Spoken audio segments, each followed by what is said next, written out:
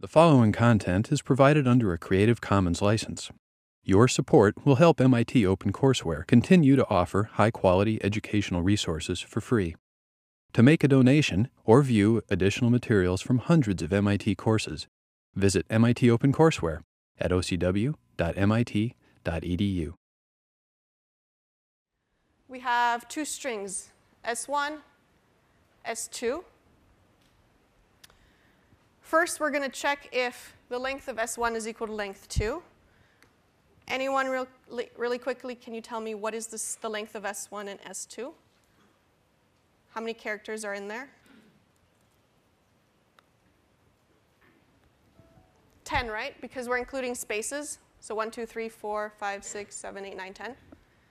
So they are equal, first of all. So we're going to go inside this if statement.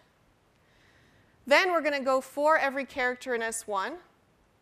And then we're going to have a nested loop. For every character in S2, we're going to check if the two characters are the same. And if they are, we're going to print this common letter statement. And then we're going to break. OK, great. We have some good competition here. So let's see. The outer for loop is first going to go through the letter M. OK, so this is so first it's going to look at M, right? For char in S1. The first character in S1 is an M. Then we're entering inside this other for loop, for char 2 in S2. So I'm going to say, for this M, I'm going to look at I, which is the first character in S2. If the character 1 is equal to character 2, they're not. Don't do anything. Keep going to the next character in S2. Okay, so that you don't do anything there. The next character in S2 is a space. M does not equal a space, so you don't do anything. R does not. The next character is an R. Don't do anything. The next character is U. Don't do anything. Then an L. Don't do anything. Then an E. Don't do anything. Space. And then suddenly we get to an M. So we're still in the outer for loop. We're still looking at M, right? And we're comparing M with every other letter inside the S2. And suddenly we reach here where we're comparing M with an M, and we say, yes, they are equal. So we're going to print out something. Make that into a better check. We're going to print common letter, and then we're going to break. This break says, do not keep looking at the remaining letters in S2. Okay?